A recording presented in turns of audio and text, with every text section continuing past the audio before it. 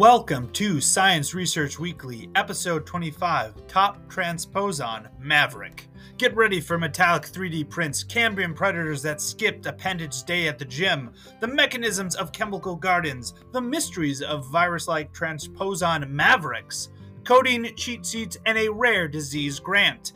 This episode covers material from June 30th to July 6th. Let's get cracking with some research articles. So the first great one I have for you today is remote detection of a lunar granitic batholith at Compton Belkovich. Granite is common on Earth due to abundant water and plate tectonics. Granite is therefore rare elsewhere in the solar system because most places don't have plate tectonics or water, or the combination of both. But researchers have found evidence for a massive granite deposit on the moon. They're not sure how this could have been formed. Perhaps the moon had more water than expected in the past, or there's specific geological features that allow for high enough temperatures to enact less common formation processes of granite. Point is, don't take the supposed absence of lunar granite for granted. Next paper here, metallic gels for conductive 3D and 4D printing. Researchers used a metallic gel composed of copper particles, eutectic gallium indium alloy, and water to print a metallic structure. The technique is especially impressive because it's conductive and can be 3D printed at room temperature, which is impossible so far with copper wire. Next article, raptorial appendages of the Cambrian apex predator. So, anomalcardids are built for soft prey and speed. Anomalcaris, the apex arthropod predator of Cambrian seas, with a name that means abnormal shrimp, was thought to grab and eat pretty much anything with its mouth appendages, even hard-shelled trilobites. Now, researchers, aided by computer simulation, think that Anomalcaris fed on soft-body animals almost exclusively, given a weaker-than-expected appendage strength. Well, you can't win them all. Next article, pattern selection by material aging, modeling chemical gardens in 2 and 3 dimensions. Have you ever heard of a chemical garden? Me neither.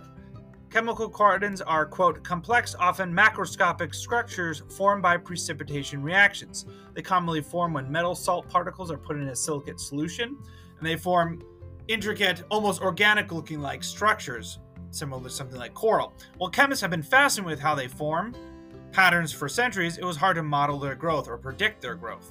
Now, aided by mathematical models, to the rescue, chemists have a firmer grasp on how these structures grow and change properties. Last paper here, virus-like transposons cross the species barrier and drive the evolution of genetic incompatibilities. Horizontal gene transfer is common in microbes like bacteria, but vanishingly rare in higher organisms like animals. Furthermore, it's unclear how horizontal gene transfer happens in animals. Now, researchers have found that virus-like transposons, called Mavericks, may act as vectors for horizontal gene transfer in animals, as evidenced by observation in nematode worms. Mavericks blur the line between transposons and viruses, showing that their origins are likely similar. I have to say, I call dibs on naming the next class of virus-like transposons Goose. With that, let's turn to some research tools. Pretty quick here, I've got 3 new CRAN packages to tout. There is ESEM, Exploratory Structural Equation Modeling. There is PROT-HMM, Protein Feature Extraction for Profile Hidden Markov Models, and ZooID, Load, Segment, and Classify Zooplankton Images. Next, there are 2 R-bloggers posts I'd like to zoom by you. The first, from Peter B, shows an easy way to customize your Shiny app theme. The second, from Frederico M, gives a cheat sheet for coding in R, Python, and Julia. Now, sheet is a bit of a misnomer, is actually a 22-page document. Doesn't reduce the utility of it, though.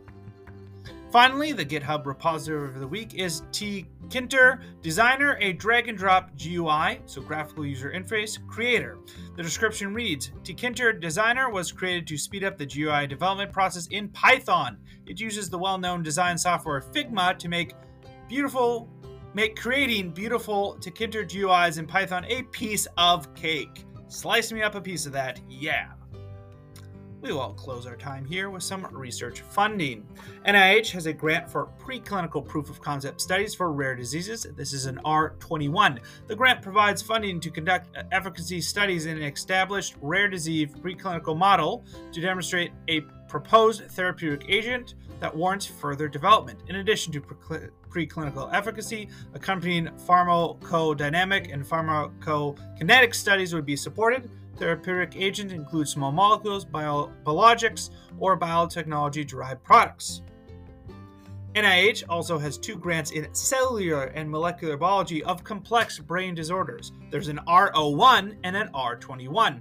For both, the funding is for research on the biology of high-confidence risk factors associated with complex brain disorders, with a focus on the intracellular, transcellular, and circuit substrates of neural functions. For this purpose, this grant, the term complex can refer to multifactorial contributions to risk, e.g. polygenic and/or environmental, and/or highly distributed functional features of the brain disorder.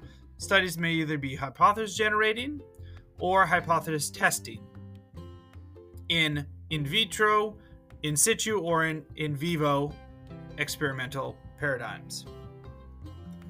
The Jonathan F. Reichert Foundation, formed to enhance advanced laboratory physics instruction, has a faculty development program called the Alpha Immersions. These are 2 to 3 day immersion experiences bringing faculty to a college or university with advanced laboratory equipment where they concentrate on a particular apparatus, learning it well enough to teach it with confidence to their own students. The faculty are mentored by another faculty member who is an expert in this area of experimental physics. So if you want to get expertise in a physics equipment, you can apply for this to be able to learn it, understand it, and teach it to others.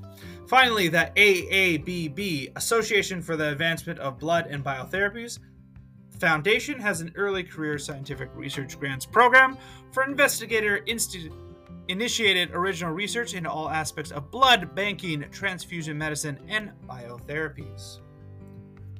Talk to me, Goose. Thanks for joining me for Science Research Weekly, Science On.